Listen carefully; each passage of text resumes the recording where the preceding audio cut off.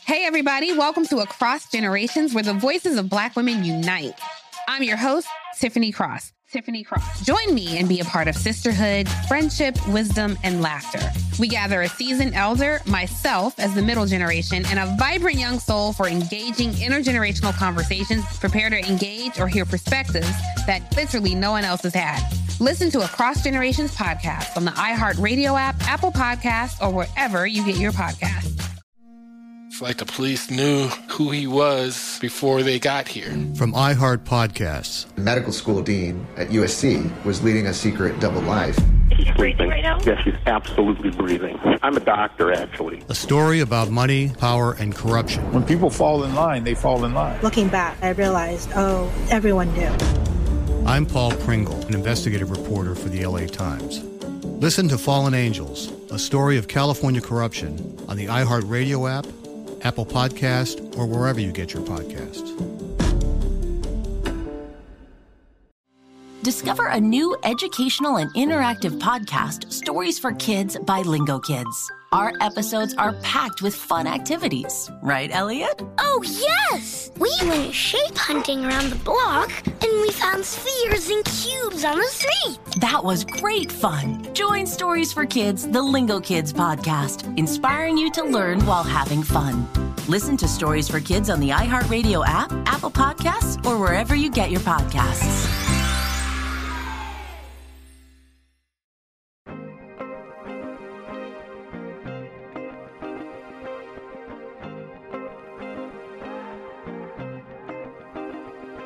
From grandmothers who whispered in their baby girl ear, to fathers on dimly lit street corners instructing young soldiers to always keep their eyes open.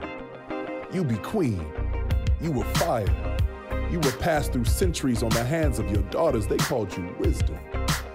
Proverbs on the backs of diamond-eyed school children who grew into hymnals recited by amethyst-holding urban philosophers who recited neighborhood commandments out of the windows of restored El Camino chariots to keep the warmth in their blood. Be wise. Be smart. Be black opal, brown quartz, bloodstone, and prayer. Be every form of gem.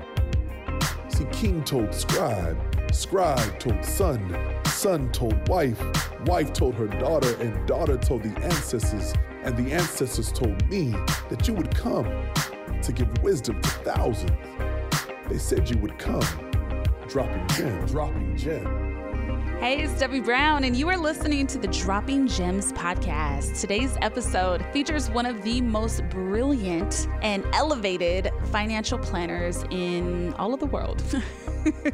Definitely one of the leading wealth managers, business managers, happens to be my business manager, so he knows where all the bodies are buried. And I actually have him listed as my emergency contact on most things. Right. My dear friend, Humble Lukanga, welcome. Thank you. Thanks for having me. So I want to give a brief rundown on Humble. He is many things, but specifically he's a wealth manager for professional athletes, entertainers, executives, and thought leaders. You have your MBA, your CFP, and you're the founder of Lifeline Financial Group.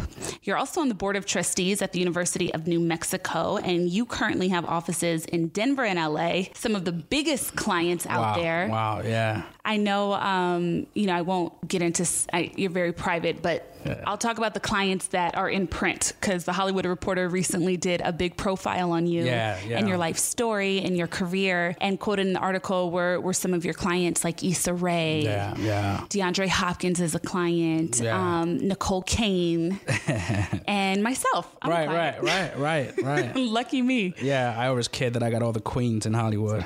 Man, listen. I got all the queens. It's amazing. You know, Humble, so I want to give everybody a little backstory on how we know each other and how we started working together. We initially met in Hawaii. That's the first time we met. Yeah. We were at the Pro Bowl. We met, my husband had got voted into the Pro Bowl, so we were out there. Yeah. You were there with another client who had introduced us to you. Yeah. Wow, time's flying. And I just remember, I remember thinking, what a fascinating guy, you know? And this is many moons ago, but I remember we ended up, all of us, at a big dinner together, and you and I just kind of went off on our own tangent. Yeah, I remember. Yeah. Like, we had no idea what everyone else at the table was talking about.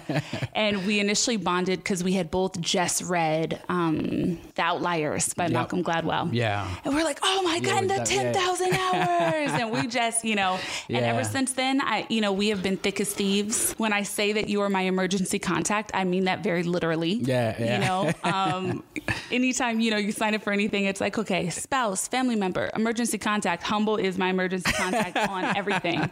Specifically because I'm like, listen, if something goes down, this is the person that I know will get me out of Dodge fast. Absolutely. Absolutely.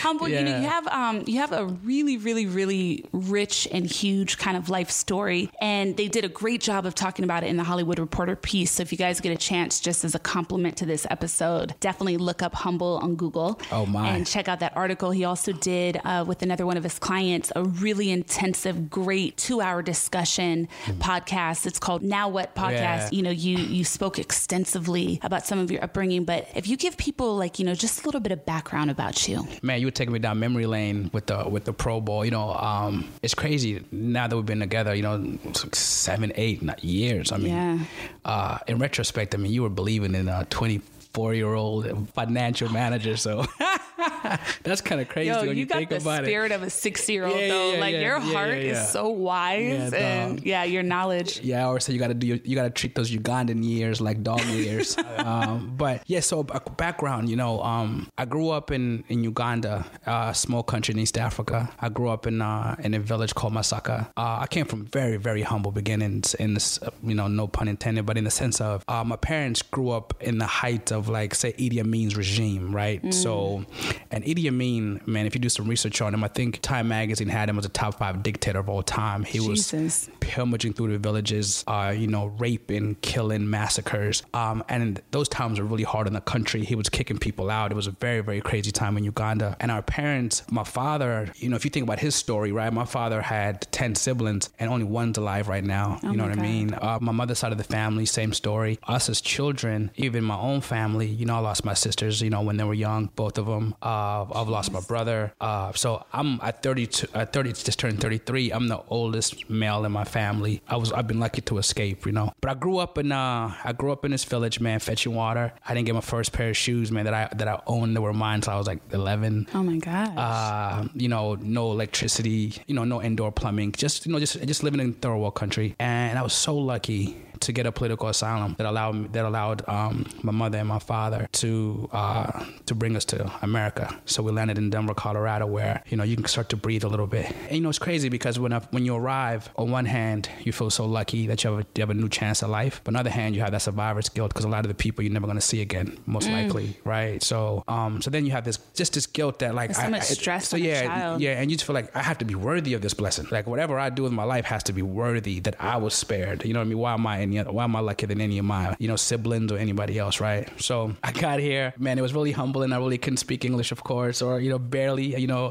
and so, you know, you have to go backwards. You know, you like in first, second grade, learning how to put ABCs together, you know, learn how to put a noun together, what a verb is, how to construct a sentence, and I'm sitting on chairs that don't even fit me, but I'm trying to find my way, you know, but I was really lucky in the fact that I could learn fast and I progressed very quickly, ended up being a really top student, and then tragedy just kept coming. So by 7th grade, I'm caught up to my peers and maybe even accelerating. Everything's going great. I'm adjusting to America. So let's call it, you know, 3 years in. But then heading into high school, my mother has this crazy stroke that left her paralyzed from the neck down, right? In that moment, you don't have a mother anymore in a sense because she can't walk, she can't talk. Yeah. And they gave her 6 months to live because they thought that, you know, how she'll go in and out of comas, you know, because of the stroke. And my father, who's probably had the biggest impact on my life, who has showed me in the physical sense what love looks like and what devotion looks like. You know, they wanted to put my mom in like one of those hospice hospitals where, you know, she can have like a CNA or somebody come like take her to, you know, just to her dying days. And my father was like, that's not happening. You know, he said, listen, now if we ever take her to a specialist, that's one thing. Maybe we can get an ambulance. But to take her to the bathroom, to brush her teeth, to brush her hair, to bathe her, I'm going to do that. Wow. Right? My mother cleaned people's homes during the daytime. My father cleaned restaurants and office buildings at night. But in Uganda, they were professors, right? Yeah. You know, and my father has a very crazy story in the sense that of how much heartbreak he's been through, right? So if we pause my story and I give you like a quick like movie trailer of my father's life. So imagine growing up 1945 in Masaka in this village, but you are a savant in finance and economics, so much so that all of these top schools are just grabbing you to go to school, you know? And then so then you get this opportunity to go to the University of Nairobi in Kenya to learn statistics and economics. You do so well that you get a scholarship to come to Southern California, you know what I mean, and you get your MBA in public administration and economics. You go back to your country and all your dreams are starting to come true, right? You're very prominent in government. My father rose up at the time. The coffee administration was like the biggest cash cow as far as export for our country, and my father was the head of that entire operation, right? Wow. So he's accomplished. You know, he's probably the third or fourth powerful man in the country. You know, he was one of the few guys then who had a car and who had a chauffeur and a driver. I mean, he had really went from this village into prominency, right? Then the change in power came, right? The violence, you know what I mean? Those years of, you know, and in our country, like there's no voting system, like the power is made by power being taken. So when somebody wants to come be president and they have an army coup, they come in for everybody, right? So, you know, they want to take everybody else out. That's how they deal with high officials. And my father suffered such loss, you know, because my mother was his second wife, but my father had before he met my mother, he had and I don't talk about this a lot, but I'm hoping he can help somebody. But he had you know, a wife, 2 daughters, and they planned to kill him, right? They planned to stop his car. But when they stopped his car, he wasn't in there for whatever reason. I think they got his schedule wrong, but they executed everybody in that car. His wife, oh my God, his daughters, his driver, executed him. Can you imagine? Just because, you know what I mean? So he had to come home and find out about that on television. Like he didn't even know, right? Like it was crazy. My father never shared these stories with me, man, because he died young, but my aunt tells me all these stories now, which now that I'm a father and I'm a young man, it helps me understand my father more, but it also helps me understand why I'm this way too, right? Because literally we cut from the same cloth. So when that happens to his first family, he gives everything up, you know? He's like, you can have this, you know, it's not worth it. An 11-year gap where he goes back to the village and he's just doing community work and he's teaching and he's a professor and he's just more into community empowerment and gets away from the big job and that big life. And that's when he meets my mother, you know, Joy Lukanga, you know, and the name is like fitting, right? And she brought Joy back in his life. And then they had us, and then he loses more children, right? So you get here, and literally, and that's why when they're saying, you know, send her somewhere, he's like, no, are you kidding me? Yeah, this is all I got. This is my family. This is the woman that my mother restored my father's ability to love. You know what I mean? Like she restored his ability to smile, to taste again. You know what I mean? To you know, to live a rich life again, you know. And they had such an amazing chemistry because my mother was very vibrant, right? A big personality and sweet, and my mother was a renegade in a sense. Back then, most women were, you know, and even to this day in Uganda, most African countries are more traditional. They stay home and could take care of the family. But my mother was like an entrepreneur. She had like shopping stores. She was shipping cars from Uganda to Japan. Oh wow. Yeah. So that energy is like revived my father to see this young lady in you know, in the 70s in Uganda, like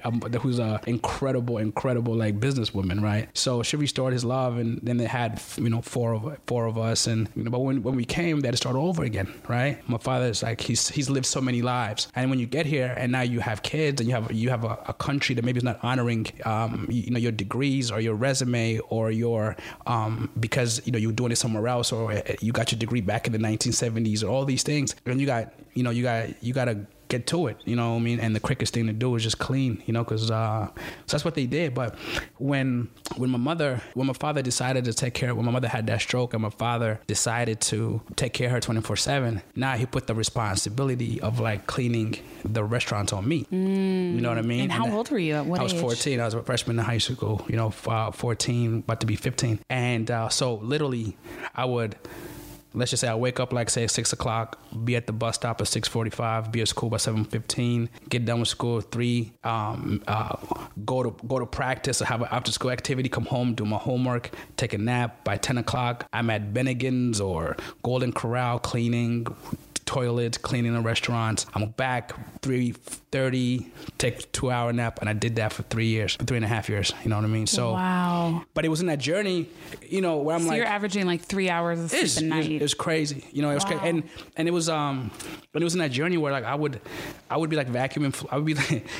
My father would like drop me off, and I'd be like vacuuming or like cleaning like a restaurant or whatever. And I'm thinking to myself, this curse of poverty is gonna stop with me, right? So I'm manifesting that in my life. I'm just speaking out loud. This curse of poverty is going to stop with me. This curse of poverty is going to start with me. It's going to stop with me, right? Like if you do a timeline of that name, of my name, when you get to my chapter, things are going to be different, you know. But in that journey is where I learned, you know, sacrifice is where I learned, is where I got my work ethic, but it was also very, you know, very, very, very, very painful, right? Because every step you take, like, you know, things are happening that you really can't control, you know. So, you know, we found a way, but that's a little bit about my background, you know, and from there, you know, I graduated, obviously, high school. I went to the University of New Mexico, got my undergrad and my master's there. I left and got into the, you know, business of managing finances for really with these dynamic people, and I haven't looked back since, you know. So when I tell my story, when I share my story in retrospect, you know, you have to relive things, so it's hard. But I'm open to talk about it now because I just want to inspire like somebody out there to say, man, anything is possible. Like if you just don't give up, no matter what. And then my mother ended up dying from that stroke, right? En route to go bury her, you know, my father died, so I'm sitting here burying both parents, you know.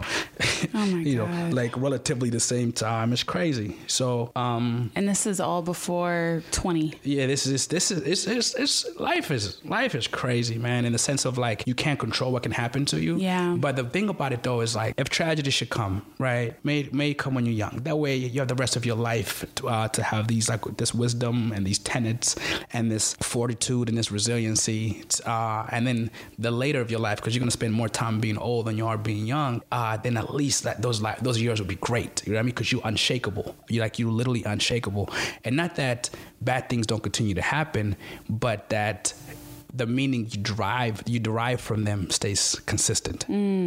You know, so let it happen young and let your heart stay open. Yeah, because sometimes, you know, if you go through your whole life and you've never been through anything, and then it hits you later, you don't have that muscle memory, you know. So I've been lucky. You haven't built the resilience. Yeah. So you know, and this is what always kind of puts me in awe of you, and something I've always wanted to ask you. Given your background, given the immense amount of trauma that you didn't even have, you know, the luxury of being able to take time to work through, right? Like, you know, because you're going through trauma, but you got to learn a new language. You're going through trauma, but your mom, you know, things are worse. So you need to stay present in the moment, and you need to stay helpful. You're going through trauma, and assimilating to a new country, but you got to work all night, you know, all of these things. And then you lose your parents. Something that has always really struck me about you is the level of enthusiasm and joy that you carry yourself with, you know, and I think for people, if people follow you on Instagram, they'll know this. It's at H2Humble, or if they meet you in person. But, you know, you have this huge smile, this just really charming presence about yourself, and this overall positivity. You know, you've given me some of the best quotables, you know, I've ever heard in my life. Yeah. You're always just the king of lifting other people up, friends and clients. Given your history, how do you still manage to be kind and to believe in the goodness of the world? Wow, that's such a really great question. When I think about being, say, happy, right? I've always thought about it as, because people have asked me, how do you stay so happy? And in my mind, it's like, it's one of the options. It's one of the options. You know, like it's the same way you can be mad, angry, happy. It's one of the options. So that's what's on your menu. I'm having happy. Yeah, I mean, it's one of the options, right? It's like, let me have that, right? But also, if you're happy with how things are, then you can't be mad at how things were. Because if some things don't happen, some things don't happen. You know what I mean? So, wow. So you can't have it both ways, man. You can't be, you know what I mean? You have to let it go, you know? But the foundation of my life, though, is gratitude. And that's the lesson I share with anybody that listens to me. It's impossible to be sad all the time and grateful all the time at the same time. Yeah. Your mind would explode before that happens, right? So when you are really unhappy or just, it's because you're not practicing gratitude. You know what I mean? It's like you are. And explain that for people, because I think, you know, a lot of people, when you think of the term gratitude, it's, oh, I'm thankful for all I got. Wake up in the morning, thank you, God, for all I have. What is practicing gratitude look like? You know, such a great question. Okay, like when you think about gratitude, and I'm talking about the physical form of it, right? Not just like, oh, thank you, or, you know, and just passing by. Practicing gratitude. Yeah, hashtag blessed. Hashtag grateful. Yeah, hashtag blessed. Right. Practicing gratitude to me is this daily walk where, like, you literally open up a book and you write down what you're grateful for and why. What I do every single day, I dedicate that day to somebody I love, and I try to walk in their honor. So I wake up today and I say, okay, man, today this is from a great grandfather that I've never even met, who did enough for me to be here. I'm going to represent what he would have hoped for me, and I walk in that. You know what I mean? Gratitude is like the most important thing in life, because it allows you to always not live in your own, not to live in yourself, but to be giving and to understand other people's plight, and also understand like how blessed you are. I tell people all the time, we get so lost in America, like, you know, but if you're a global citizen and you see the rest of the world, to be in the top 1% of the world, you got to make like $45,000 to be in the top 1% of the world. Whoa. Yeah. The rest of the world will never own a car or buy a home or go to college. Are you kidding me? Like, you know, look at all the poverty in Africa, in South America, in Asia. You know, the thing about it, these people are literally dying in holding cells right now, trying to get to America. Jeez. Yeah. You see what I'm saying? Yeah. So like you have to have a global. If you really have a global perspective, and you look at the world, there's so much to be really, really thankful for. And so then you start to get to the point where the things that used to bother you, those feelings don't stay long. They visit, but they don't spend the night. You know what I mean? Yeah. And that's, to me, that's the key. They visit, but they don't spend the night. Yeah. Write that down. Yeah. You know, but don't let them. Yeah. It's. Yeah, they can visit. They can visit. Can't stay over. You're a person. You know what I mean? And you'll be disappointed. You'll be hurt. Things will happen, not go your way. But so they'll visit, but they can't stay the night. What does forgiveness look like to you? First, you gotta forgive yourself. What do you mean? I think we are so hard on ourselves, you know, but I feel that every step of the way in your journey of life, you're making some of the biggest decisions with very little foresight. And it's only in retrospect that you can see if that was the right decisions. So as you go through life, you can't find peace in someone else if you don't have peace in yourself, right? I always say you can only meet someone as deeply as you've met yourself. Sit still, deal with your own trauma, deal with your own pain, deal with your own brokenness. Forgive yourself, right? First, that creates this abundant heart that you can then extend other people to, right? But you got to take care of the tree first, you know, or else the branches won't flourish, right? I'm a big believer that the way to begin your journey to wholeness for yourself, or the way to find yourself or heal yourself, is through self-inquiry, right? It's through like really excavating your thoughts, your past experiences, asking yourself lots and lots of questions. Right. And even when you think you have an answer, ask more questions. Keep digging. So what does that that look like for you? That experience of being able to get to a place where you forgive yourself, that experience of meeting yourself, I should say. Yeah. You know, and it's a journey. You know what I mean? It's that never has a destination, but you are committed to. You are just committed to it because you're still alive. So I mean, you still have work to do. But for me, it starts with like having a value system, right? Having pillars, having a value system, almost like board members that I want to answer to every day. You know what I mean? And that value system allows me to make sure that like if I'm honoring those 5 values, you know, and there's a lot of values. You got to pick your own 5 that you can. I think like 4 or 5 values that you are not going to compromise for anyone, for anything, and you have those pillars, right? So like mine is freedom, you know, family, generosity, community, right, and faith. And so it's like when I'm running through decisions I'm making, how are they affecting those 5, you know? And if I don't feel good about it, I'm not doing it. I love that you said that. I actually didn't know that you did that, but I did the same thing a few years ago. I kind of created a personal coat of arms, if you will, like you know those those shields, you know, that they would have, and they would have 4 different sections. It'd be like a lion with a bird's head, or you know. But I kind of made one of those for myself, and you know, something that, especially when I first started this journey, of course, you know, healing. Yeah, when you first start to heal and transform and dive deeper into who you are, you know, I thought, similarly to you, I thought, how can I make this like a creed for my life? You know, so I kind of came up with a mission statement for myself, you know? Yeah. What is it? My core belief system exists around the concepts of faith, loyalty, intimacy, and adventure. I approach these with a knowing peace and am proactive in their fulfillment. I flow effortlessly using love as the leading energy within which I operate daily. So I kind of wrote that as my mission statement. And then under that, I broke down, you know, what my pillars are, which are faith, you know, spirituality and the seeking of the sacred are paramount in my life. I believe in resilience and transcendent thought. I'm going to kind of speed through these because y'all don't need to know all this, but the next pillar was loyalty. Honesty is the gift I give myself and others so that I may build an unshakable trust. I support my family above all else, and I'm fully committed to that. We practice forgiveness. We treat one another with empathy and compassion. Another pillar is intimacy. By communicating our thoughts and feelings, we foster a deep connection. I believe in facilitating conversations and experiences so that I may share closeness and a bond that strengthens me with other people. And the last one is adventure. I believe in fun. I take risks. I operate under the belief that the exploration of the world and the exploration of myself brings much joy into me.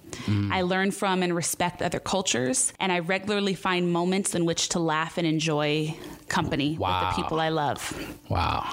So I kind of, you know, because that's powerful, and just knowing you and being in your life like every second of every day. I've seen you put this to work. You know what I mean? Thank you. I've seen you. I don't always do it perfectly, but I try. I'm telling you, I've seen you put in the work, you know, and the queen that you're transforming into, and your spirituality, your like just the core of you and what that means to the people around you. You know, the pain we've had to work through, everything. Like you've just transformed into this incredible soul. So, thank you. That's the first time you shared with me those creed, but it hit me because I can sit here and look at you and tell you that's exactly how you lead in your life. Oh, thank you so much. So that's powerful. That means a lot. It's funny because that's actually the first time I've looked at it in a couple of years. You know, when I first, I think I made that maybe like 6 years ago, 5 or 6 years ago. And, you know, at first, like I had printed it out and I would just have it just kind of existing. I like to personally post a lot of prayers of protection and just like ideology like that right by my front door. And I take a moment to take a breath and I read through it before I kind of go into the world, right? You know, it's like my armor. Your armor, But yeah, that's my first time actually reading that and definitely reading out loud to anybody. And here I am telling it to all y'all. But that's powerful. That's really powerful. But you know what? That's that journey. That's where it starts, though. Like you write it down. You have to really define. You have to define it. Be specific. Your growth goals. You know, it's and you not have just to want it. You have to want to be a good person. Yeah. You have to want to do what's right because it's right. You know what I'm saying? And you just have to fight and just do it. You know, I'm so proud of you. That's amazing. Thank you. Thanks for sharing that. You know, I think too, because it's like personal growth is so mystified sometimes. And now in this day and age, everything has a yin and a yang. So there's all the attributes of where we're at in life right now, the chance to dive into that luxury of figuring out who you are and finding your purpose. And I have air quotes as I'm talking. But then there's also the flip side of that. It becomes overexposed. It becomes a lucrative way for people to manipulate and make money. Yeah. It becomes surface in some ways. And so, you know, when you know that you want to grow or change something in your life, you have to take it past that surface level of posting the positive quote or the Bible verse on Instagram, right? Like you have to say to yourself, okay, I'm not this yet, but how can I embody this? How can I get there? How do I practice this? Just like you would with anything else. And, you know, at the time that I kind of made that, I was working a lot. Like when it comes to work, I'm so strategized. I'm so that's very true. Committed and I'm, you know, into the hustle. I like the being tired and the stressed out. And, you know, I'm making lists and vision boards and plans and da-da-da-da-da. And, you know, I decided I wanted to apply all of that same logic to my personal development. So I said, let me sit down and really take some notes about myself. What are my needs? What am I lacking? What am I great at? What can I enhance? And so that's why I kind of took time to say, what is the mission statement of my life? And what are the pillars that hold that up to be true? What are the active things that you can do every day that make that mission true and make it grow, you know? Absolutely. And you've done it. I've seen it. You've done it. I've seen it. I'm proud of you. And I think, and you know, we put so much time into so many other things, but we never take a step back and take care of the vessel. You know what I'm saying? Because your vessel is where everything's being poured out of. Yeah. You know what I mean? So you got to take care of the vessel. And you know, that's actually something I want to talk to you about. Yeah. Talk about taking care of the vessel. I worry about you a lot. I know. I can be anywhere. I'm like in London. I can be anywhere around the world. And I get a text from them. Hey, checking in on you. How you doing? Are you eating? Did you take your vitamins? You know what I mean? Did you meditate today? You know, are you good? Yo, you're the only, think about this. You're the only client ever to actually send me a spa treatment. Remember when you did that? Oh my God, yeah. You was like, yo, I forgot about you remember when you called me? You was like, yo, listen, I don't care what you're doing today. You're going to cancel your afternoon. I've already booked it. Oh, I completely remember forgot about that. Yeah, he was like, I've already booked it. It's already set up. And if you don't go, I'm going to lose my money. But that was like, it was like, that was so sweet. And at the time you were out, we both live in Los Angeles now, but at the time, I think you were living in Denver for a little bit. Yeah, I was in Denver at the time, yeah. So I was like online, I Googled, I looked up like amazing massage in Denver or, you know, like, I think it was like, had some energy work too. And and I was like, take the day off. Yeah. You have an appointment at this time. Man, it's crazy. There's 2 times in my career that I couldn't find the words, right? Like that I remember distinctively. One was one of my clients, Sheikh McManus. Before we were starting to work together, he called me and he said hello in Luganda. Oh wow! You know, he said Oliotia. Like you know what I mean? And it was just such a sweet thing for him to just say hello and just to be that thoughtful. And it feels so good to hear your language. And I was like, and then that day when you in that spa, it's like those moments stick out for me as just like, you know, somebody thinking about you. But yeah, so you worry about me, huh? I legitimately. Sorry, I'm gonna take some sips of water sometimes while we're talking because I be thirsty. Right. I really worry about you sometimes because you have a really big destiny. And I think anybody that meets you feels the weight of who you are and who you're meant to be. In that first handshake, you know, like kind of you have this deliberateness about you and this incredible professionalism, this incredible drive, but really bigger than that, this profoundly deep empathy about you. So you are the kind of person who you're very busy, like busier than probably the busiest person any of us know, you know, like you have so many A-list clients that are doing world-changing things, right? And you're one of these people that when you work with people, you're really the one-stop shop. Like you're who I go to about finances, about legal stuff, about life stuff, about ideas, about connections, you know, like you're just one of those people that's really a tool, a dot connector, you know? And so, but you still find so much time for your clients. And I remember I was at a rough point in my life many moons ago. And no matter what day it was, no matter what time it was, you could be in a board meeting, you know, you would stop what you were doing and you would sit on the phone with me for however long I needed it. I'm a very long-winded person. Yeah.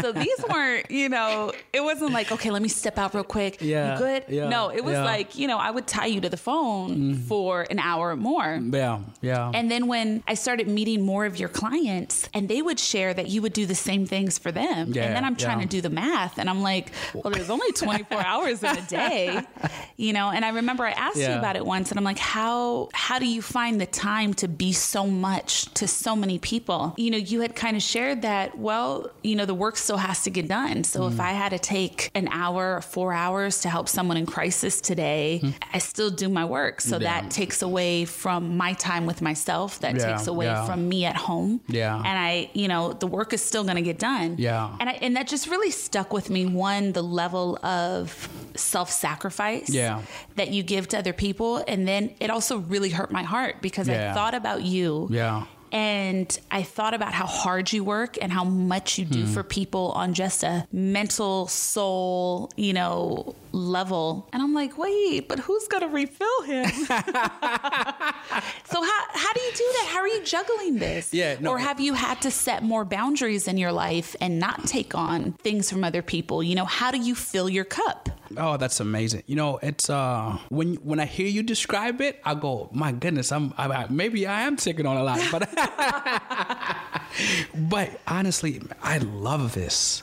It's like the honor of my life is to serve these families that are like to protect them and fight for their dreams and help you guys build your wealth and, you know, like meeting your newborn son Quest and knowing he's good forever. You know what I'm saying? Young Mandela. Yeah, like that's like that. I mean, I love what I do so much because of the people I'm doing it with, but also like the impact we're having in this world. And and I always say cliches because they're true, you know. But like, you know, even the hardest day doesn't feel like work, if that makes sense, because I know that once I crack this code for a client, once I figure this out, you know, they're going to take off and change their family's lives. So there's two things. I really love what I do, right? But two, when I started this business, I thought in this business, I was like, I just want to protect these people. I don't want being taken advantage of. I want to teach finance. I want to make sure they build wealth. I was on a mission, right? And I'm dedicated to that mission. But what came back to me was seeing, you know, clients become family. Yeah. Like I told you my story. Like my whole family's wiped out. Yeah. So like my clients, man, it's family. You know what I mean? And so that devotion comes from a sense of, you know, I look at you like my sister. Like this is my family. You know, so that's been the greatest blessing, is to have a new family that like Idi Amin can't take from me. You know? Oh God. So jeez. I like that. It's you give, but the people you give into are filling you back up. You know what I mean? And I've been really, and I said light attracts light, but I've been really lucky to just work with clients that are so, not only are they so dynamic, but they're such good people. So we just fill each other. You know what I mean? We just fill each other. So, but this is actually my dream. You know what I'm saying? Like I'm actually living my dream, and I get so paranoid sometimes because I think I'm gonna wake up and still have a bucket on my head in Uganda. You know what I'm saying? Fetching water. And so I get to my office every day with, of course it was a dream. I was doing a podcast, you know what I mean, in Los Angeles with Debbie, like drinking Perrier water, whatever this stuff is. Like, you know, I used to fetch water. Yeah, I used to fetch water. So it's like I don't believe I don't believe anything is like actually real. I feel like I'm in this dream, and I'm just trying to like sink my teeth into it as much as I can before I wake up, you know. Oh, humble. You got all the gems, I swear. So you recently celebrated your birthday. Yeah, with you. Yeah, we did it up. Man, it was legendary. We celebrated in Mexico and we did some fun stuff. It was great. Actually, many things that cannot be talked about on this podcast. It was great.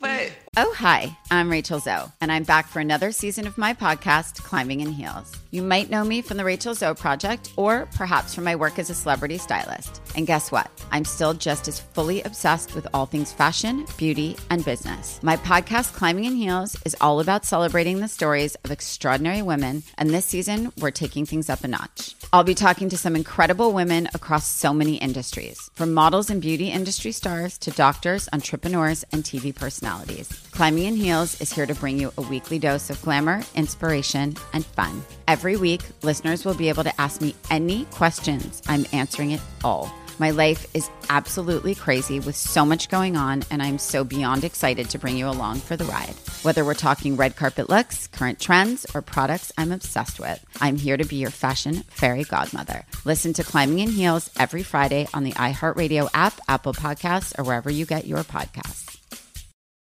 Danielle Moody here, host of the Woke AF Daily podcast. We've been with iHeart's Outspoken Network for a year, and what a year it has been. Every weekday, I navigate our rapidly changing world alongside our series of fabulous expert guests. As we head deeper into 2024 and yet another life-changing election cycle, Woke AF Daily is here to keep you sane and woke. Woke not just to the latest headlines, but also to the collective power we all have. Woke to the need to build community with those around us. Woke to how to avoid burnout, and woke to the ways we can all find joy in the madness.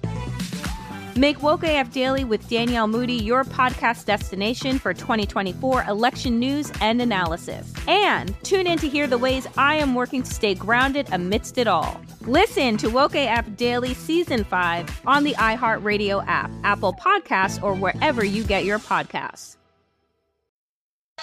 Hey, everybody. Welcome to Across Generations, where the voices of Black women unite in powerful conversations.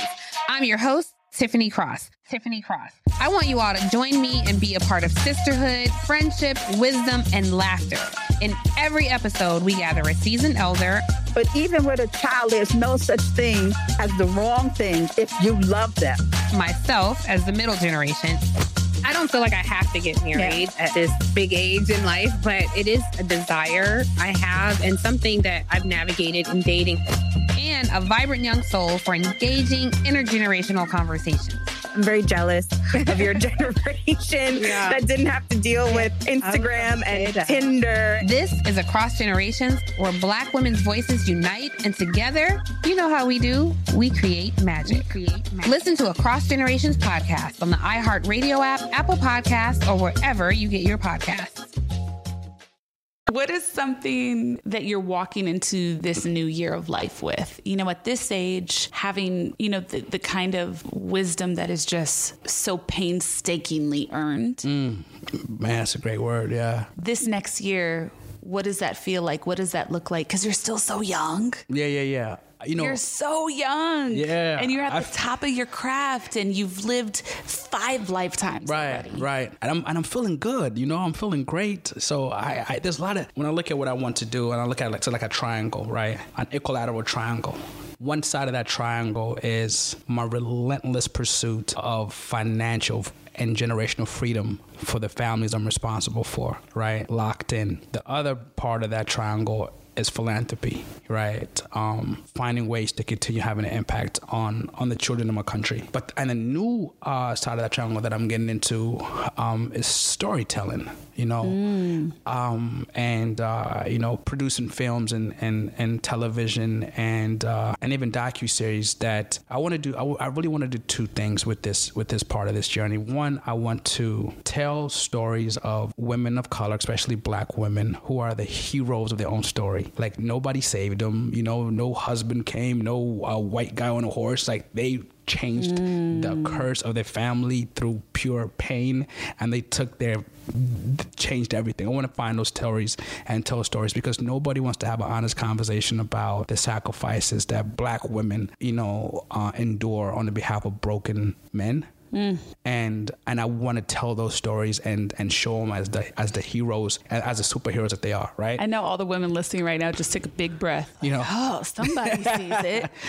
And two, I want to tell stories that make vulnerability cool and fight this toxic masculinity that's affecting us, especially as black men. You know, I want to help black men feel. I want to help black men heal, and I want to tell stories that are very, very impactful that can do those two things. You know, I want to sit there for just 1 second because I want to dive into that. That's another thing that I just love about you, and I love seeing that you put into the world. You're a big hugger. A big hugger. You getting a hug. You give some of the best hugs in life, right? Like there's I think the only there's a couple people that just give those hugs that you remember, you know? Yeah. And that's something that I see you do, especially a lot with your male clients. You know, like the physicality of touch, like not just like a quick little bump or dab. It's like, no, give me a tight hug, homie. You're going to get this hug. You're going to get this hug. In my seat, when you are managing someone's money, you know everything about them, right? It's a very intimate, deep, trusting relationship. How much toilet paper they order on a weekly basis. I know everything. You know what I'm saying? And I'm a vault. So there's some stuff I'll be like, I don't want Humble to know. I don't want Humble and Matt to know what I just bought. Let me go take out some cash. Trying to find ways around the system, right?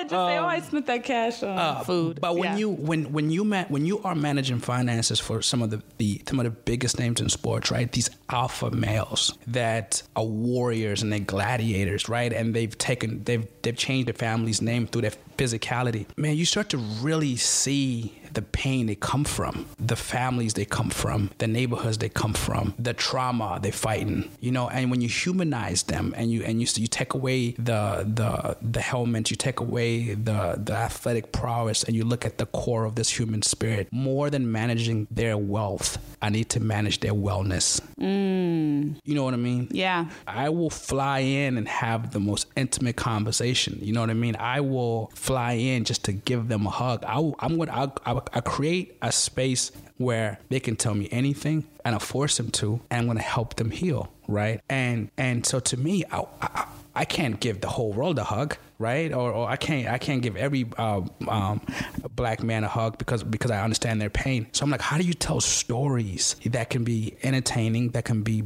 impactful, that can be profound, but we can start to heal. Yeah. Just start to cry, start to feel, you know, because if we don't do that, then we're going to destroy everything we touch, our families, marriages, our careers, because we're just walking around with this pain nobody talks about, with this open wounds nobody's dealing with, you know, and trying to find peace in chasing women, or trying to find peace in gambling, trying to find peace in achievement. I mean, some people are so they're just hiding from like the trauma, right? But we were never taught to feel. Yeah. Never taught to feel like I thought about it. I said, man, my father was an amazing man, my hero, but I can probably count him on one hand how many, like, when, you know what I mean? Like, if he ever hugged me. I remember touch means so much. It took me. So I remember one of my clients said the realest thing to me one day. He was like, man, Humble, you're the only man in my life that's never let me down. Wow. You know what I'm saying? And you know, another client told me, man, you're the only man in my life that has told me you loved me. You know what I mean? And so, like, I make these guys, man, I don't care who you are. You know what I mean? You know, I give these guys the biggest hugs, and I tell them I love them. You know what I mean? And I force them to have a safe place. You know, like when you watched one of the movies that really had a big impact on me was Fences, right? And you're seeing Denzel's character, he did such an amazing job, but you can just see his trauma won't let him connect to his son. You know what I mean? It was like, like he's right there in front of him, but he just can't feel. You know what I mean? And he's destroying his family from that masculinity and that toxicity, right? Yeah. But I see it every day as well. So something I say all the time is you can't have real generational change until you seek wholeness for yourself. You know what I mean? You know, of course, you know, like being able to have access, you know, to education and build your finances, get great employment, like all of those things are absolutely valuable. Right. But real soul level generational change, right? Yeah. Like breaking of the quote unquote generational curses, you know, healing the traumas and not passing them on. That can only happen when you devote yourself to seeking wholeness or to holding yourself to heal. 1,000%. And we've never had the tools, right? Yeah. Or the safe haven to feel. You know, I mean, men, you know, so that third part of that triangle is what I'm looking forward to this year. What's the name of your production company? Chitufu Productions, which is, Chitufu is like slang in Luganda, my native tongue. When somebody's being really honest, you know, they say something really honest, you're like, ooh, Chitufu. Like the extent of like, damn, that's real. That's real. You know, he's talking a gospel truth. You know, you keeping it 100. Chitufu, you know? Yeah. So I just want to tell honest stories. And I'm so lucky to be around so many, to be around so many like incredible storytellers. Creators and I come up with these amazing ideas that I think are amazing, and then I just give them to people that I trust and they help me. But you know, I take a step back. What is my real calling in my life, right? Mm-hmm. The real calling, like, you know, this finance, whatever you want to call me, this financier or this financial manager. What I do is well documented, but why I do it is what inspires me, and I do it to just help families heal and transform. You know. Yeah. And sure, finance is a core part of that, but it's more than just managing wealth. It's really managing wellness and just helping people transform. And I want to do that on a greater scale, you know, and I think that's why I'm starting to step out a little bit and tell my story. Yeah, I'm so glad you are. Yeah, for years you've been telling me to, and people have been telling me to, but I just never wanted to be a target, you know. And but at the end of the day, it's not about me. I want to use my pain and my journey, and I want to uplift and inspire people around the world to turn tragedy into triumph. Yeah, you know what I mean. And I think I can You're a real speak on that. Maker. I can speak on that confidently, right? Yeah. So, yes, that's what I'm really looking forward to.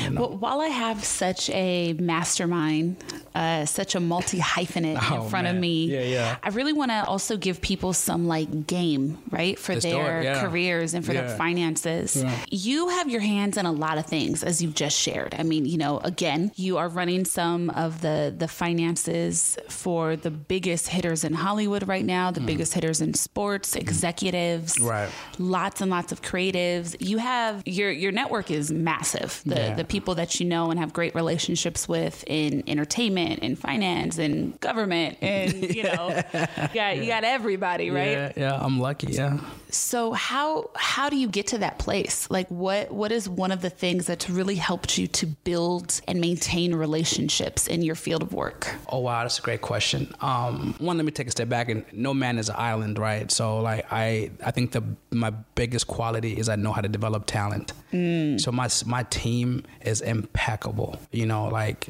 my guys, you know, Brandon, Wilbo, Matt, like my guys, incredible. You know, how big is your staff now? We had 17 right now, and then probably gonna get to about 24 by June because we kind of in a hiring frenzy. But you know, I've been with, you know, my staff. So first you got us around. First my team is just impeccable, right? And we built a company culture where there's no bosses, there's no hierarchy, there's none of that nature, man. It's just this like undevoted love for the mission. So no job is too small, no job is too big, right? But to maintain relationships, you know, or at least build relationships for me, it's like I've always wanted to be around like-minded people. You know what I mean? Yeah. And so I love sitting down with somebody and saying, hey, what are you working on right now that's really inspiring you? Or tell me a book that you just read, man, that has changed your perspective on something. And I want to be around light. You know what I mean? And because then light attracts light, you know. But how I built what I'm becoming is through a pure devotion to humanity. I forget the money,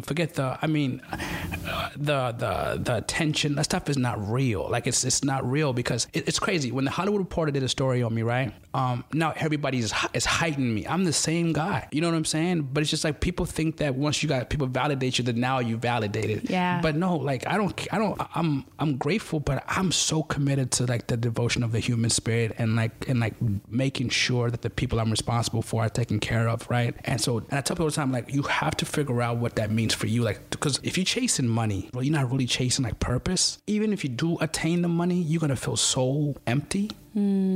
Yeah. You know what I mean? Yeah. But it's like when it's all said and done and you're 90 years old, what impact did you have on others? Like, how did you serve? And so to me, my leadership style is servitude. I just love to serve. And that creates like this flow of goodness that attracts people, you know, and they tell people and other people tell people, and then you just keep serving, you know? So that's my mindset. And I think your network grows as you help more people. Yeah. You know, I think a lot of people come into it saying like, okay, what can you do for me? But I've never thought about it that way. Even when I was a kid, right? Just like naturally, even when I was starting out, I was always like, okay, I'm going to help this person get here. I'm going to help this person get here. I'm going to help this person get here. And I tell people all the time, you can accomplish anything. You can accomplish all that you want out of your life if you help as many people as you can get all that they want out of life. You know what I mean? Yeah. Because a high tide lifts all boats. Yeah. You know what I mean? And so service, you know, and that's how. And basically, so the cheat code really is be authentic. Yeah. And be a good person. Help. Don't say what can somebody do for me? I mean, what can I do for you? Oh yeah, you want to do this? Okay, I'm going to connect you with this person. Hey, you want to do this? I'm going to connect you with this person. Even when I was younger and I wanted to get like some advice of 18 years old trying to figure things out, and I would call like mentors. I would say, hey, listen, I'm going to come mow your grass for 30 minutes of your time. Wow. You know what I'm saying? Oh man, listen, so say that again. You know, so like, yeah, I always knew that if it always has to be like, it can't be a one. Like, you know what I mean? Like, I gotta feed you. I think that's one of the biggest mistakes that young people make, right? Because a big buzzword is mentor, like find a mentor, or you know, get an internship, or you know. But it's this sense that young people have, and I think it's really because they just when you're at a certain age, life has always revolved around you and your home and at your school, so that narrative continues until you get a little bit more life experience. Right. But you think that everybody needs to just give to you because you're asking. Exactly. Right? Give knowledge, give time, give opportunity, all simply because you're asking for it. And in no way do you see the need to reciprocate the relationship or give of whatever it is that you have. Absolutely. You know? Absolutely. That I think that for me, that's my biggest frustration when I've had interns in the past. Yeah. And what I hear, you know, from other people about young minds that they've worked with, because it is a relationship. It's just I don't know you like that. Like you're not my child, you know. And I think a lot of people want the mentor to take on the role of a pseudo parent. Of course, you know, like I want to be able to have whatever kind of bad or bratty behavior I want, but still see the best in me. And still give me chances and give me opportunities. And you know, I think the people that figure that out younger do the best. Oh, absolutely. That's one of the things that I knew. I knew, like, even in my very first internship and, you know, getting started, I used to intern at a label. I interned for Universal. I interned for Interscope. I interned at a radio station. But I was always like, what can I do for you? Absolutely. Outside of the the very typical, I'll go get your coffee. People can get their own damn coffee. What can I do for you? What do you need? Or what are your pressure points? How can I enhance whatever you're working on without you telling me? How can I be intuitive to what your needs are and provide something?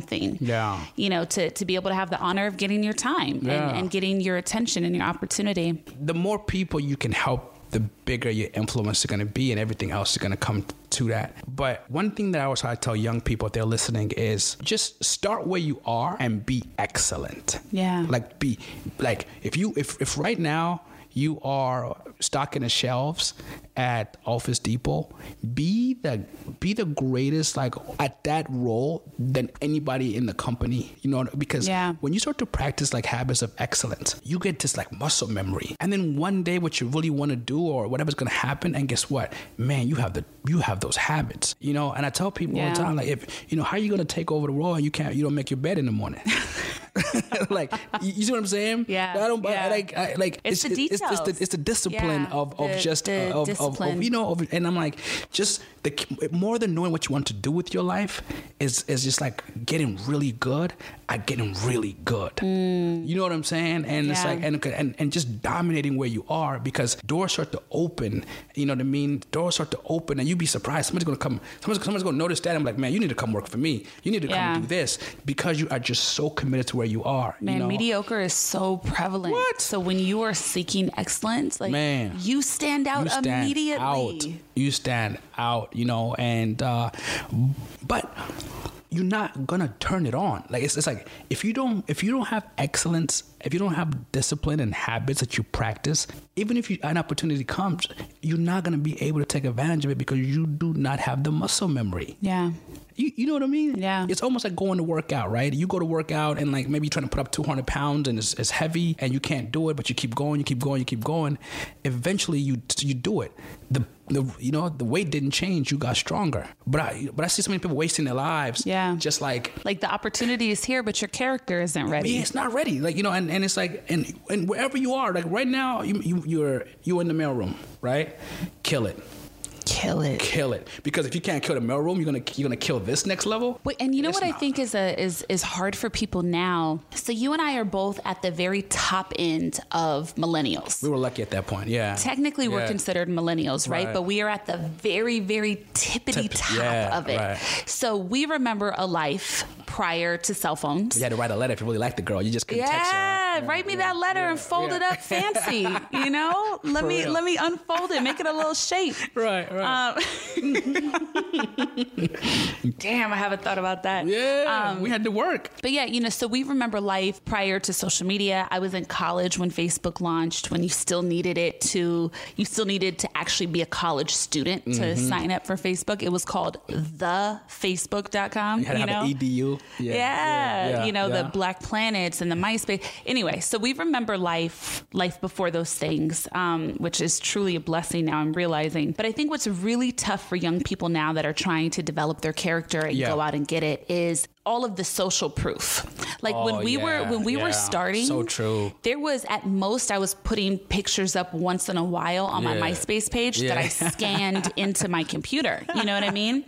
So it's like, and there wasn't a section for a bio in the sense that, hi, I'm I'm the CEO of Double Down Production, something that does not exist yet, or So I think for now, for a lot of people, because they think everything about their identity is wrapped around what their social proof is, what they can be perceived as or prove. Nobody wants to be seen when they're starting. Mm-hmm. Everybody wants to be seen from a standpoint. Everybody on private jets now, right? Yeah, of people. You want people to compare themselves to you. You want people to have a little, what are they doing? And it doesn't, because their minds work that way, it doesn't give them the opportunity to be grateful for where they're at in the starting point, and to just slowly cultivate and grind and build where you want to be. They think they have to wake up and be it right away, or they're worthless. Yeah. And so it takes out the understanding of how work in the world works in such a big way. Yeah, it's so true. And I always say comparison is a thief of joy. Yeah, you know what I mean? Absolutely. Because your journey is your journey. It's yours. It's your journey, man. Like we all got dealt different cards, and so man, just play your hand as well as you can, and be proud of that. But it's so true what you're saying, because when I take a step back and I look at where we are with social media, it is the first time, at least in my life, that people think people are disposable. Yeah, like absolutely. People really think people are disposable because you can just follow, unfollow, or swipe right. Like people, it's crazy. Yeah, so that the value of humanity is at a very crazy It's a crazy function right now where we are. We're really desensitized. I don't know if that's even the right word to use for this, but like for instance, right? Like someone could have 1 million followers, right? But now if there's someone else that has 4 million followers, right? Then they're like, I'm not on yet. And you're thinking to yourself, well, yeah, they have 1 million followers, but whatever. That's 1 million people. Like, these numbers are getting so big that you can't even wrap your mind around it for it to seem like a real thing. Right. You know, like I think one of the Kardashians has 100 million followers. 100 million people. I can't even envision that. That's crazy. You know? That's like a whole country, right? Yeah, That's crazy. It's bizarre. But, it's a very. But you also have to take a step back and you kind of saying, you have to ask yourself, what impact are you making with your reach? Yeah.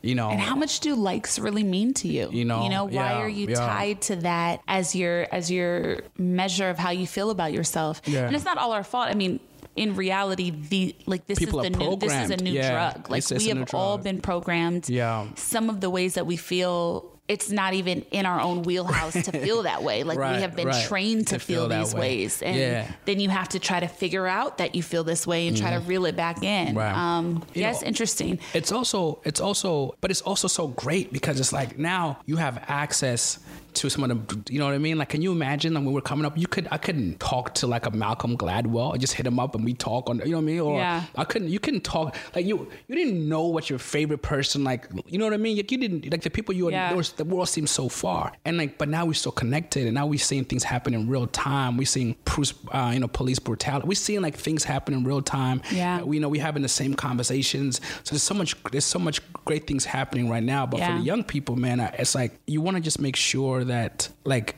dream your dreams, but don't pretend. Like, don't pretend. Like, if that's what you want, go do it. Don't have two lives, right? Where on your socials, you know what I mean? You're one person. Don't con people. Yeah. Don't con yourself. Don't con yourself. You know what I mean? Like, yo, have your dreams, but don't pretend. Like, put that grind in, put that work in, and really get to where you want to go. Instead of having one life that you present, and then the real life that you live, because the only person you're hurting is yourself, right? You won't get a chance to figure out who you are, to love who you are, for where you are. Yeah. What's one of the biggest difficulties that you experience working with clients who have a lot of wealth? Everybody's really different, but I think the hardest challenge is slowing everything down and winning this race at a turtle's pace and keeping the wolves away. Because who are the wolves? It's, family members, right? Friends, old pastors, because what happens, especially in sports, is your salary's public. Yeah. That's crazy to me. You know what I mean? Like, the second the client signs a big deal, it's everywhere on ESPN. Now your pastor is calling you saying, we got to fix the roof, and it's going to be $250,000. You know what I mean? Every dinner you have, they're looking at you like, hey. Every family member doesn't want to have to work anymore. Nobody wants to work. It's just like, it's so much pressure. And they want to have the same level of lifestyle as you. You know what I mean? They want to, so, and it's like, and also, when you come into money so suddenly, you're still young, but you have so much, right? So how do you get a young person to buy in right away, especially with their careers are going to be short, right? Yeah. So, the challenges are there, but the hardest thing though is behavior. You have to influence behavior. You have to change behavior, because how you spend money is directly linked to your value system. Directly linked. That's how to solve, cases. They just chase the money, that's what this person's into. Money, so how do you get someone not to buy the chain and not to give money to their family members and their friends and not to pay everybody's rent? And how do you get there? There's a difference between helping and enabling, right? And there's a difference also, and also it's like, tell me what's important to you, and then let's make sure that every decision we make is directly linked to those values. If you're telling me that generational wealth, making sure that all these people are going to be good, well, are those decisions helping that? So it's having really honest conversations. Money is just a tool for freedom, and if you're able to use it right, you can free yourself and your family from a life of limitations. Especially for us people of color, where this country will never be for us, right? It's just not the way it's set up, right? Yeah. So you want your children's children to never have a ceiling.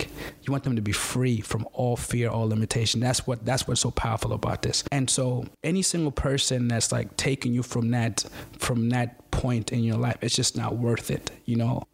And I'm not saying don't help, but sometimes you have to take a step back and realize, okay, am I really helping or am I really enabling? And is there a better way to do so? So I always tell clients is this: if somebody calls you, family member, cousin, friend, whatever, anybody calls you asking you for money, it's just simple. Just tell them to write up a 3-4 page business plan. See if they'll do it. And it's interesting because most are not willing. They ain't gonna do it. What? They just want the money. You don't want to give me this just because you don't want to give me $25K to go. Jeez. You know what I mean? Yeah. Or just make them do a little work. You know what I mean? Yeah. Or hey, I want to get into this. Okay, cool. I'll pay for your courses. Right. You know, so like make people meet you, make people meet you at least halfway, you know, but it's tough it's tough when you're younger because of the survivor's guilt and the way people make you feel. And also you don't want to be the only person on a hill by yourself, right? Yeah. So I'm like, you pick your people and let's go. Everybody can't come. Yeah, and you're young. Everybody can't more come. people. Man. Yeah, you gotta. Everybody can't come. What are ways that the average person, without much extra unspoken for income, how can they start financially empowering themselves? Great question. I think the first thing for anyone at the end of the day is like have a conversation about money, what it means to you. What does it mean? What does it mean, right? Because I don't think people like, is it's to get rich? Is it to have nice things? Like what is it? What is it? What is the value that you want to derive from money? From there, you have to start being disciplined in how you're spending, right? So it's like figure out what are your bills, what your bills are, you know. And I say pay yourself first. So before you pay your bills, pay yourself first. But what I mean by that, save first. You know, put 10% away first, and then 10%. Pay. Oh yeah, or whatever you can afford. Just start the discipline of putting something away. Paying yourself first. You know, your check comes in your savings account. You save 10%, whatever it may be. You just paid yourself first. Then you start to pay your bills, and over time, like that discipline, you know what I mean, allows you to start to build up your cash reserves, right? Then you also have to think about debt. What kind of debt do you have? You know, and I think a lot of young people are. They get really unraveled in consumer debt, and so a lot of credit card debt, and so you have to figure out, you got to take care of that debt as soon as possible because it's so crippling. Those interest rates are crazy, crippling. Right? And nobody prepares you for this. You walk on a college campus, and you know, for a pizza and a T-shirt, here's a Visa credit card, not knowing it's going to be 25%. You know, literally, APR. That's what happened to me, crazy. and I think it's illegal now. But when I was in college. It was like every time you went to the Quad, there would be a new credit card company trying to sign you up, and they'd give you a hot dog or a slice of pizza. And, you know, on days where I was running low, I was like, well, dang, I want some pizza. Right. So I would sign up for the card, and I would, you know, I had no financial literacy. I had no concept of credit or what it could do to you, or, you know, even that you really like had to pay it back right away, or what an interest rate is, or, you know. Yeah. And, you know, and I was in trouble for a while. Man, that is crippling. You know, I had an old Navy card that almost took me out. Yeah. But you know, having financial stability is almost like, you know, getting in shape, right? It's very simple. Like, you know, you make this much, live like this, save this much, and as you get more, you escalate your life in those disciplines. People just overspend, you know. I mean, I see people all the time with Balenciagas on, and I'm like, why would you have an $800 T-shirt on? You know what I mean? And you used to working in like it's just changing our mindset of just not being a consumer, but being you know, an investor. If anything, like, you know, you buying all these Jordans, man, buy some Nike stock. You know, go from being a consumer to being an investor. You know what I mean? So it's hard. Most of us are not taught financial literacy, you know, and most of us, there's a lot of people whose parents weren't financially literate, who were, you know, existing one paycheck to one paycheck. So you just don't have that modeling, especially in like Black and brown communities. I feel like, you know. Yeah. You know what? What's so crazy there's is so much survival associated. So much survival. And it's almost like, even like trying to talk someone into having, you know, I try to do a lot of workshops in you know, in urban neighborhoods and talk about in underserved communities, and trying to get people to put together a will. Man, It's like, you know, they fight, you know, it's like, it's almost like you've been beaten up for so long that you don't feel like your own life is worthy, right? Jeez. Because think about it. The reason why you save or I save or anyone saves is because they innately believe that the future will be better. Yeah. You know what I mean? Yeah. It's like you saving because you feel like life is going to get better, right? But if you don't have that hope, there's a level of hope, and and like you just living day to day, it's very, very hard. You know, it's very, very, very, very hard to change that generation of that plight. So I'm sensitive to that for sure. This is the age, and we're going to have to wrap up soon, but this is the age of the entrepreneur. So one way that I definitely see a lot of people elevating themselves in the recent years is by having side hustles. It's by doing things on the side to add that extra money so they have disposable income to do things like travel or save or build towards something else. Like a lot of people are fully on their grind mode right now. Yeah. What would you think are some ways that people can start generating extra income, even just small amounts, right? Just to give you a little more breathing room. Yeah. Well, you know, there are a lot of things you can do to make extra income that I'm sure are legal, but this is what I fundamentally believe in my heart of hearts. The quicker you can find something that just keeps you up at night, that you love, that you want to sink your teeth in and put in 10 years of undeniable persistence, that's how you transform your life. Because at some point you only get compensated based on how rare you are. Ooh, write that down. You know what I'm saying? That's you will only get compensated based on how rare you are. You know, you can have six stand-up comedians doing routines, but one is making. It's just like I'm telling you, you can be you can be doing the same job, but so it's like a lot of side hustles to me. Like it's almost like when a captain doesn't know what direction the ship is going, no wind is favorable. You know what I mean? So it's like the quicker come through. You know the quicker you can just like lock in on something and put in 10 years, you know, the quicker you're gonna separate yourself, and then the money will come. You know what I mean? But nobody wants to talk about 10 years though. You know what I'm saying? They just. So I just feel like if you want to transform your life, you gotta lock in. The way we think about time is so interesting. You know, 10 years seems like an eternity, especially depending on what age you are. Right. Like if you're in your early 20s, 10 years is unfathomable. Right. But 10 years flies in the blink of an eye. Oh my gosh. And the thing that I've really realized is the time is going to pass anyway. It's going to pass anyway. You know, the time is going to pass anyway. Because sometimes some of your goals seem very like insurmountable or like, oh God, but that's going to, you know, if I want to do this, that's going to take me 4 years to do and that. So I'm just not even going to attempt it. It's too much. Yeah. Well, the time is going to pass anyway. It's going to pass anyway. So at the end of that 4 years or 10 years or what will you have to show for it?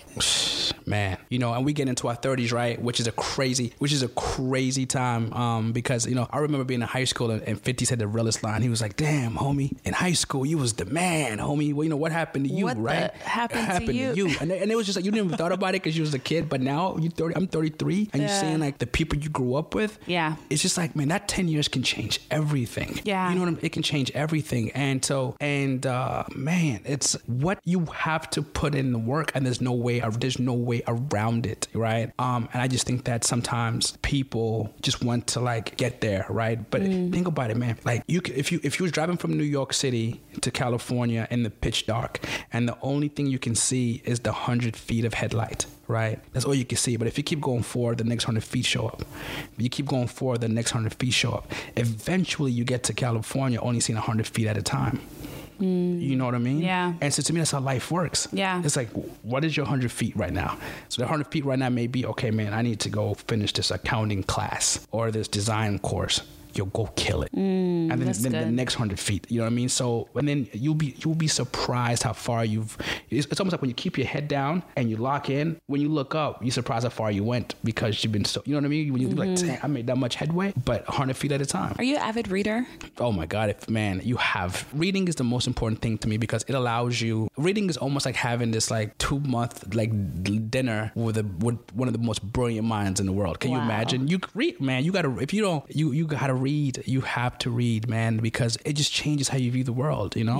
Yeah. Avid reader. Opens you up to so much. So much. Do you listen to podcasts? Love podcasts. Audiobooks. You know, and that's why I go back to a lot of people. You know, we have so much access to information that if you're not getting it done, you just don't want to. Yeah. And you can't teach one to. And you can't teach one to. Like, it's, man, like, we've seen some crazy things in that generation, man. We've seen we've seen people transform. Like, you can do anything if you just want to, and you're really ready to, if you put that work in, you know? So I've never seen somebody who's hardworking, who's extremely disciplined, and works at their craft, you know, diligently day in and day out, like, complain of bad luck, you know? Like, I've never seen it. You're gonna get somewhere worth going, you know.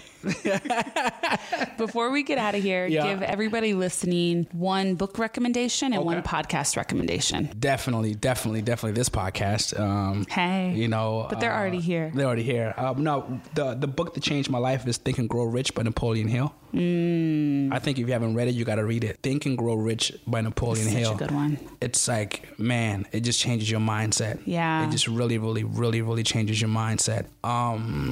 And a podcast that I really love, that I listen to all the time, is I like Tim Ferriss's podcast, because he interviews world-class leaders and he dissects like their qualities on how they got what they got, you know, and he breaks down he breaks it down. And I think for people that want to just learn about all types of different facets, that's a really good one.